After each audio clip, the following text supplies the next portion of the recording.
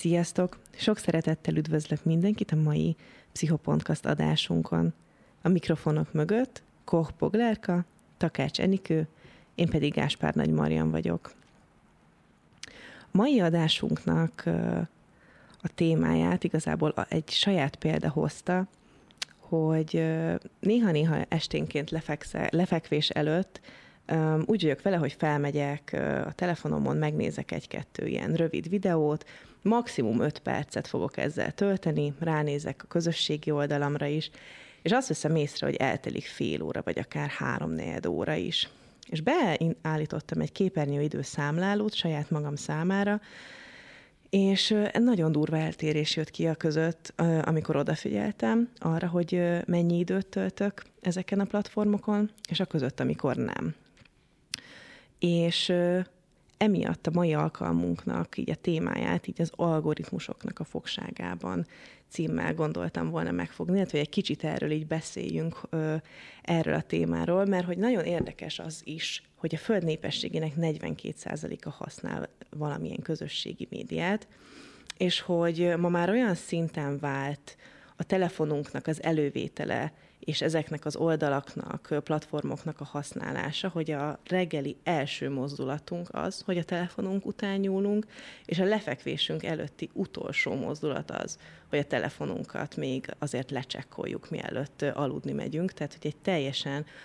teljes automatizmussá vált, és hogy ti mennyire találkoztatok ezzel a jelenséggel, és szerintetek miben rejlik ennek a, idézőjelek között sikere? Nekem erre, vagy nekünk erre a családban van egy nagyon jó családi történetünk, ami még apukámtól származik, hogy mindig ő mondta nekünk, mert hogy amikor bejött a Tetris az ő idejében, akkor ő azt hiszem talán egyetemista volt, és hajnali 3-ig tetrisezett, és nagyon fáradt volt utána az egyetemen, és azóta akárhányszor, még akár fiatalabb koromban én vagy a testvéreim valamilyen számítógépes játékkal játszottunk, akkor meghallgattuk ezt a sztorit, hogy ő egyszer játszott hajnali 3-ig a Tetriszel, és azóta se semmilyen játékkal, mert hogy milyen időpazarlás. És ezt nem csak a játékoknál, hanem amikor a telefonunkat nyomkodjuk, és általában meghallgattuk, hogy hogy ez milyen időpazarlás, és hogy tényleg durva belegondolni, hogy ő például nem annyira használja ezeket a közösségi médiákat, az ő életéből ez nem veszel úgy időt, és hogy nálunk annak ellenére, hogy megvolt ez a nagyon jó szülői tanács, hogy mennyire ne töltsünk sok időt a közösségi médiákon, vagy a telefonon, számítógép előtt, hogy mégis nagyon be tud szippantani. Tehát, hogy nekem ami abszolút ilyen saját tapasztalat, hogy az egyik legnépszerűbb ilyen platform az a TikTok. És én nagyon sokáig ellenálltam, mert hogy úgy gondoltam, hogy hát nekem erre nincs szükségem, ezt a Z-generáció használja, mindenki azt mondta, hogy mennyire addiktív, úgyhogy mondtam, hogy hát nem, ez biztos, hogy én erre nem fogok felmenni. De hát én marketinges területen is dolgozom, és hát ott ez már elkerülhetetlen, az ember ne ismerje, hogy milyen trendek vannak, milyen új videók, mik jelennek meg, mert hogy a kommunikációs felületeknek egy nagyon fontos része lett a TikTok, és hát emiatt elkezdtem én is használni, és a másik dolog, ami nekem mondjuk egy ilyen plusz motiváció volt, hogy egyszer az egyik kliensemmel beszélgettem, aki hát egy jó pár évvel fiatalabb, mint én, és akkor ő kezdett el mesélni valamit, hogy a TikTokon ez történt, és hogy hát én biztos ismerem. És hát mondtam, hogy nem. És ez a felcsattanás, hogy de hát maga nem olyan öreg, hogy mi az, hogy én nem ismerem a TikTokot, és hogy ugye tök nagy generációs szakadék is keletkezik ezáltal, hogy az emberek egyre több időt töltenek el ott, és hogy nagyon fontos amúgy, hogy lássuk, hogy mi történik ott, de hogy közben meg nagyon be tud szippantani. Tehát, hogy én is ezt tapasztaltam magamon, hogy most már nem 5 perceket vagyok fent ezeken az alkalmazásokon. Igen, azt hiszem, hogy aki úgy dönt, hogy elveszik a közösségi média bugyraiban, az nagyon csúnya labirintusba keveredik, hiszen igen, nagyon-nagyon be tud szippantani, és hát ez nem titkolt célja a közösségi médiának, hogy minél jobban beszippantódjon az ember, és minél több időt töltsön. Nyilván ez is azért ilyen, mint minden, ez is egy üzlet, azoknak, akik ezt kitalálták, minél több időt töltünk ott, minél több reklámot megnézegetünk, minél több tartalmat elfogyasztunk, nekik annál jobb. És hát ezeket a közösségi oldalakat egyébként szándékoltan így is építették fel. Az egyik legnagyobb fegyvere a közösségi oldalaknak az azonnaliság, hogy gyakorlatilag 1/10 másodperc alatt a kezembe tudom venni a telefont, és nem csak az összes ismerősöm van a kezembe, hanem gyakorlatilag az egész világ. Bármire rá tudok keresni, bárkinek tudok üzenni, bármilyen fotót vissza tudok keresni. Meg tudom nézni, hogy az általános iskolai osztálytársam hol dolgozik, vagy hol vacsorázott tegnap, ha épp kiposztolta. Tehát, hogy tényleg azonnal iszonyatos mennyiségű információhoz tudok jutni. A másik ilyen nagyon erős, behívó jelenség az úgynevezett FOMO, vagyis ez a Fear of Missing Out kifejezés, ami azt jelenti, hogy félelem attól, hogy kimaradok valamiből, vagy lemaradok valamiről. Ez is arra malomra hajtja a vizet, hogy minél több időt töltsek a közösségi médiában, hiszen folyamatosan történik valami, és alapvető emberi szükségletünk, hogy egy közösség elfogadott tagjának érezzük magunkat, és nagyon nem szeretnénk kiszorulni a közösségből, ezáltal nekünk is mindig jelen kell lennünk bizonyos eseményeknél, bizonyos információkról tudomást kell szereznünk, amit jelen esetben akár a közösségi médiából is megtudhatunk, így mindig ott szeretnénk lenni, nem szeretnénk kimaradni belőle, és ezért sok időt töltünk ott. És a harmadik, amit még így ide hoznék, mert ez szerintem nagyon érdekes, és ez is ott tart minket, vagyis, hogy könnyű népszerűséget lehet ott szerezni. Könnyen leszek én is Insta celeb, vagy Facebook celeb, akár csak a saját ismeretségi körömben, és a lájkok, illetve kommentek, azok meg egyenesen a boldogság központunkat, az öröm központunkat célozzák, hiszen dopamint szabadítanak fel, vagy más néven boldogság hormont, a bejövő és általam észlelt lájkok, amit mondjuk egy posztomra kapok, és hát ez nagyon jó leső érzésre tölt. Ez pont olyan érzésre tölt el, mint hogyha megdicsérnek engem, vagy megeszek egy táblacsokit. Szóval ugye, hogy valahogy így van ez, hogy a közösségi média így tud beszippantani minket. Ezekről a rövid videókról én töredelmesen bevallom, lehet, hogy már egy másik generáció vagyok, de hogy nincsen saját élményem, de most már egyre jobban kedvet csinálnak itt nekem a lányok, hogy kicsit fogyasszam ezeket a rövid videókat. Úgyhogy én megpróbáltam ezt hasonlítani, és nekem ezek a 20 perces sorozatok jutottak eszembe, hogy az is valahogy ezen az elven működhet, hogy egy 1,5 órás filmre nincs időm leülni, de azért megnézek egy 20 perces, vagy 15 perces, most már annyi ilyen szitkom van, ami tényleg ilyen 15-20 perces egy epizód, megnézek egyet, mert hogy ez csak egy rövid rész, egyet bedobok, aztán gyorsan kicsit kipihenem magam, és észre sem veszem, és megnézek 3, 4 vagy 5 egymás után, és az már sokkal hosszabb, mint egy 1,5 órás filmet megtekintettem volna, mert egyszerűen eredendően az egészlegességre, a befejezettségre törekszünk, azt szeretjük, és ezért mindig a következőt is meg akarjuk nézni, mert nyitva marad valami kérdés a sorozat végén, és akár a TikTok videóknál is, de mi van a következőben, de mi lehet a következő, és mindig ott van bennem ez a vágy, hogy jó, na jó, még azt megnézem, na jó, még azt, és egyszerűen így telnek el órák akár a pár perces, vagy pár másodperces videók összerakódnak, és így lesznek órák, amiket ott töltök a TikTok előtt akár. Így van, és erre egy kicsit ráfűződve, hogy ez a beszippantás, amit mind a ketten említettetek, hogy ez a rövid és a felhasználói igényeket tükröző videóknak a széles kínálatában rejlik. Tehát az, hogy minél többet használja az ember ezeket az oldalakat, és itt most legyen szó a YouTube Shortsról, a TikTokról, vagy Instagramról, tehát most már egyre több helyen ezeket a rövid videókat hozzák föl, annál részletesebb információkat tudnak meg a te preferenciáidról, és ezáltal azokat a videókat fogják feldobni számodra, amikről tudják, hogy téged ott fognak tartani. Tehát, hogy egyébként is van egy addiktív része ennek, hogy nagyon rövid idő alatt nagyon sok ingerrel árasztanak el, a dopamin rendszeredet stimulálják, ugye, amit te is említettél, ezáltal örömforrást élsz meg, de itt van még egy olyan plusz tényező is, hogy csak olyan dolgokat dobálnak föl, amiről tudják, hogy te egyébként is szereted és megnézed. Tehát, hogy itt van ebben egy ilyen plusz tényező, ami szerintem ezt a beszippantást még intenzívebbé tudja tenni. És igazándiból még az ezekben a nagyon becsapós, hogy még azért korábban úgy működtek, hogy azokat a tartalmakat láttuk, amiket belájkoltunk, tehát mondjuk egy Instagramon, egy Facebookon ez arról szólt, hogy követem az adott hírességet, az adott márkát, az adott oldalt, és akkor az ő tartalmaikat látom, de ez most már nem így működik, hanem hogy pont azért, mert hogy egyre több információjuk van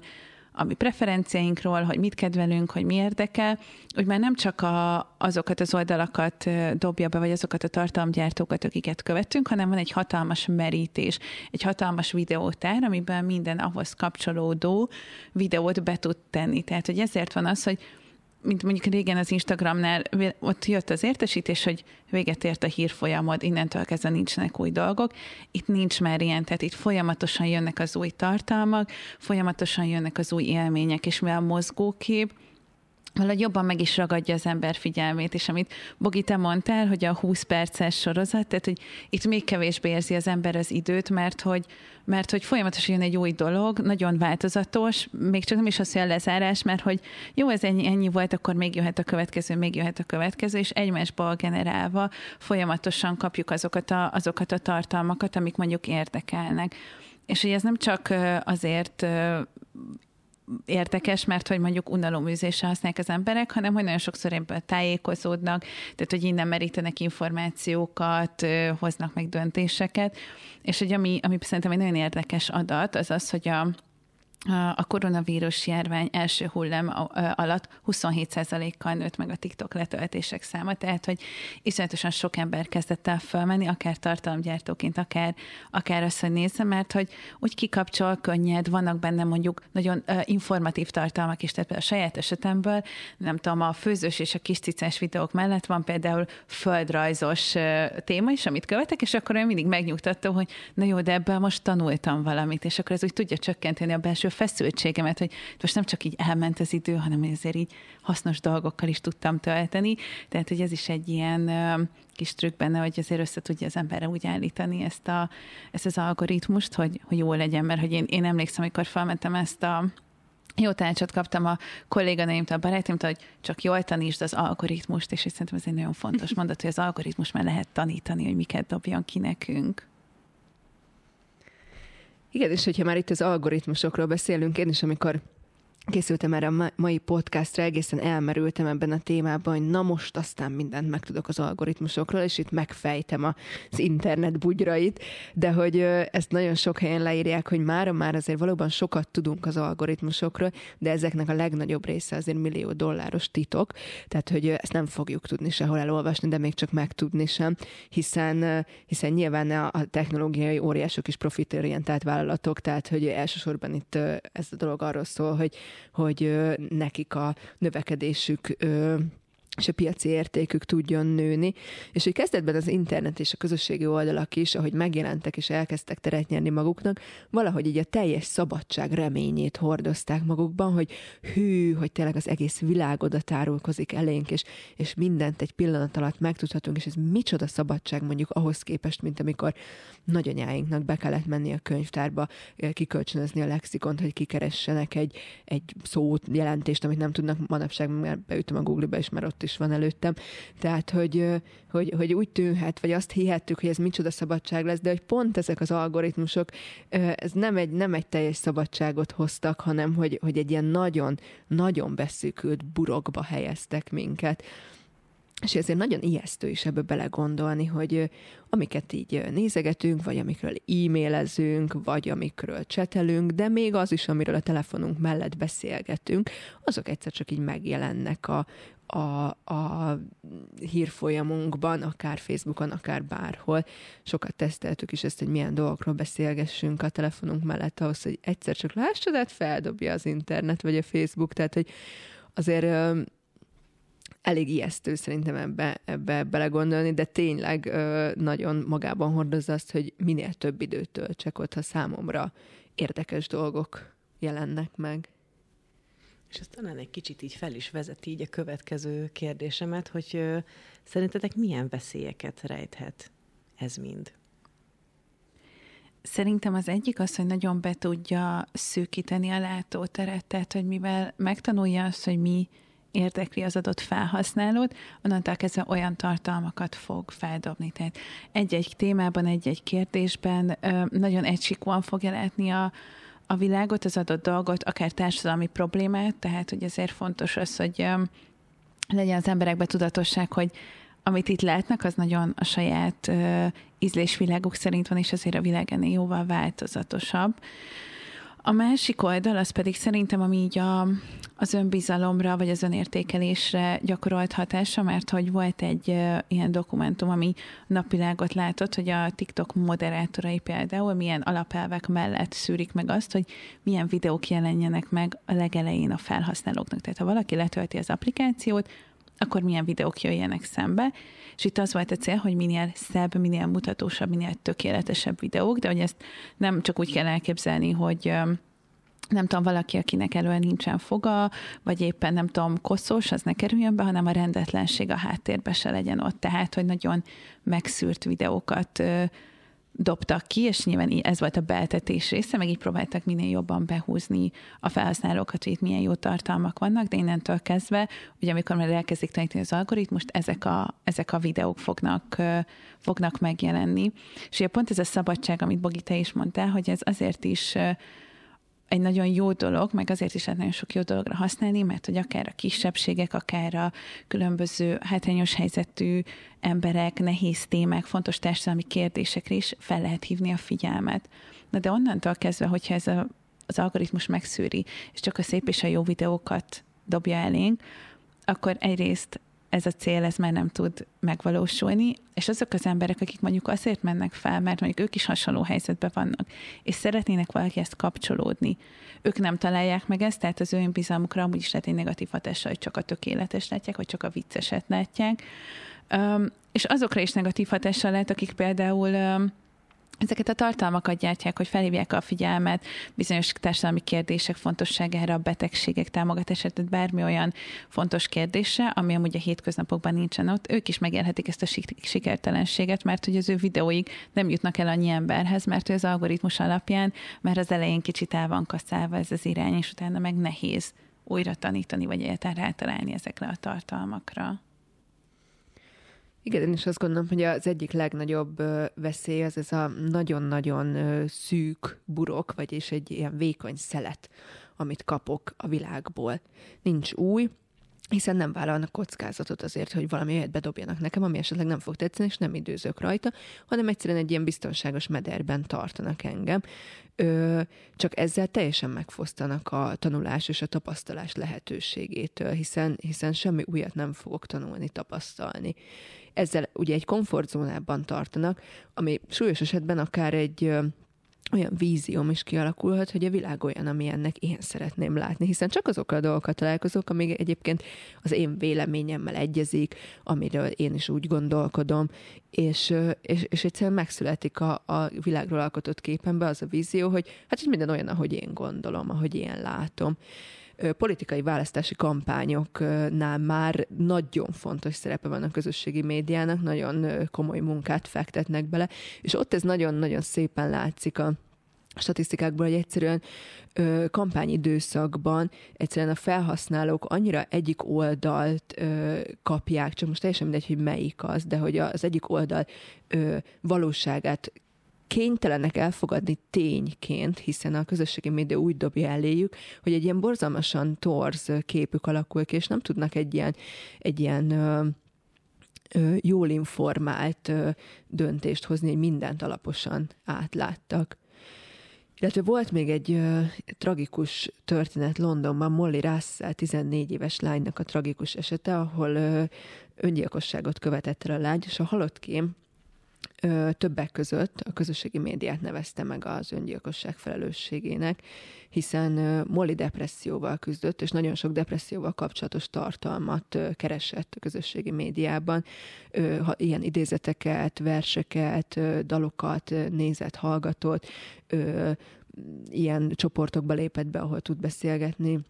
hasonló érzésű emberekkel, és egyszerűen a közösségi média elkezdte neki feldobálni a további reménytelenséget, kilátástalanságot, depressziót fokozó tartalmakat, és ugye 14 évesként még nagyon nem volt birtokában annak a tudásnak, hogy ezt meg tudja szűrni, vagy valaki esetleg egy kicsit odafigyeljen erre. Úgyhogy egyszerűen belehajszolták őt egy még rosszabb depresszióba ezek a tartalmak, egy még mélyebb depresszióba, melynek vége sajnálatos módon egy öngyilkosság lett. Tehát, hogy nyilván ez egy nagyon, nagyon szélsőséges példa, de hogy megmutatja azt, hogy igenis ez a burok, ez a végtelenül szűk burok, amit az algoritmusok létrehoznak körülöttünk, ez nagyon negatív irányba tud befolyásolni minket. És talán ehhez csatlakoznék olyan szempontból, hogy ebben ott van az a veszély is, hogy így a társas kapcsolatoknak a hiánya megjelenik, egyfajta befelé fordulás, ebben a burokban való funkcionálás jelenik meg,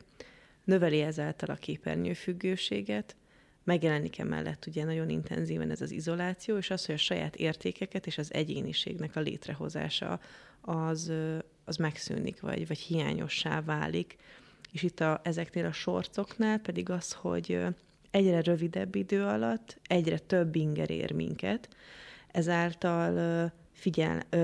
inger elárasztás ér minket, tehát túlingereljük saját magunkat, és a túlingerlés az egy folyamatos stressz, ami ér minket. Tehát, hogy ezáltal akár a kikapcsolódásnak a nehézsége, a pihenésnek a hiánya, akár figyelem problémák megjelenhetnek, mert hogy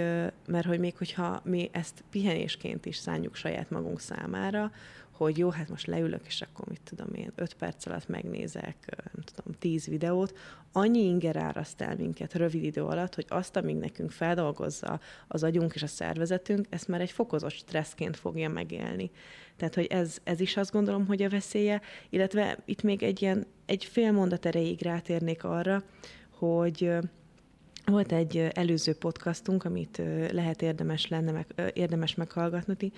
meghallgatnotok, ami a digitális autizmusról szól, és hogy itt ezt csak egy olyan szempontból csatolnám be, hogy ahogy gyorsul fel a világunk, és ahogy minden egyre rövidebb és egyre gyorsabb lesz, hogy mennyire érdekes azt megnézni, hogy mondjuk egy olyan gyereket, aki mondjuk ilyen sortokon nő föl, vagy nagyon sokat használja a képernyőt, már mennyire nem fog lekötni egy mesekönyv. És hogy ez is mennyire szomorú, hogy a lelassulást, a pihenést, azt már egészen kicsikortól kezdve nem biztos, hogy el tudjuk sajátítani, hogy kell. Na de az, hogy egy kicsit így fel is oldjuk ezeket a sok negatívumot, hogy mi az, amit viszont tehetünk ez ellen. Szerintem az egyik nagyon fontos dolog pont azért, hogy kicsit így színesebben lássuk a dolgot, hogy hiteles, megbízható forrásokból több helyről keressünk tartalmakat, információt, tehát hogy azért kicsit próbáljuk megtágítani a tartalomfogyasztásunkat, hogy minél változatosabb legyen, illetve vannak már ilyen digitális jólét menüpontok, akár alkalmazáson belül, akár a telefonba. Ez egyrészt, hogyha mondjuk egy gyerekről van szó, be lehet állítani, hogy a szülő tudja kezelni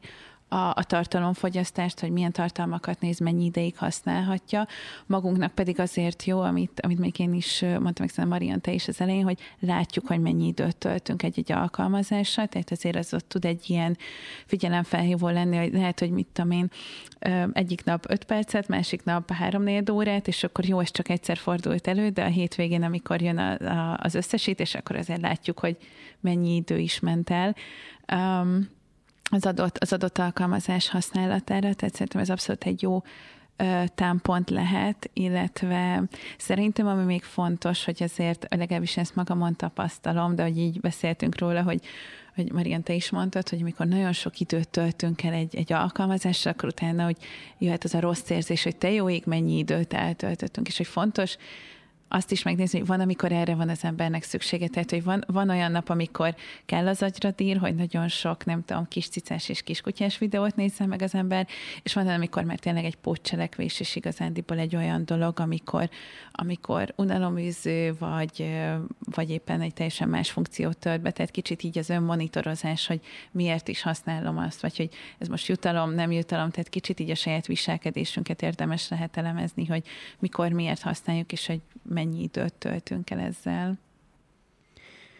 Abszolút, próbáljuk tudatosan szűrni a közösségi médiából áradó információt, és nem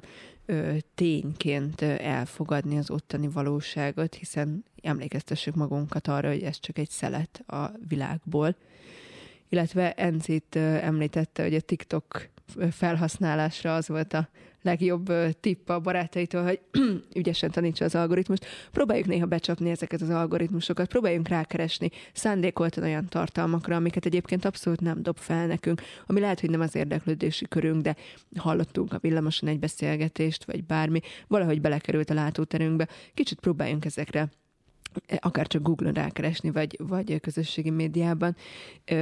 hogy ezekből a tartalmakból is beemelődjön ebbe a nagyon vékony szeletbe néhány információ morzsa. Illetve akár, hogyha úgy érezzük, hogy túltelítődünk, akkor digitális detoxot is tarthatunk, tehát hogy hosszabb időre kikapcsoljuk, vagy akár bizonyos részeit kapcsoljuk le, tehát például ezek a push értesítések, amikor egyébként már lerakjuk a telefon, de kapunk egy ilyen értesítést, hogy de gyere vissza, amúgy van még számodra egy-két dolog, ezeket akár kikapcsolhatjuk. Tehát én is azt gondolom, hogy ez a tudatos telefonhasználat, illetve akár az, hogy a fiatalabb generációnak pedig az edukálása a tudatos telefonhasználatra egy nagyon fontos rész, és amit Ennikő említettél te is, ez a képernyőidő számlálás is akár szerintem is hasznos tud lenni. Nagyon-nagyon szépen köszönöm a sok okos gondolatot. Szerintem ez egy nagyon fontos téma, és nagyon jó, hogy ennyire sok szemszögből tudtunk erről beszélni.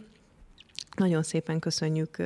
a figyelmet, és nagyon szépen köszönjük a Grupemnek a támogatást és a helyszínt, hogy létrejöhetett a mai podcastunk. Kövessetek minket továbbra is. Sziasztok!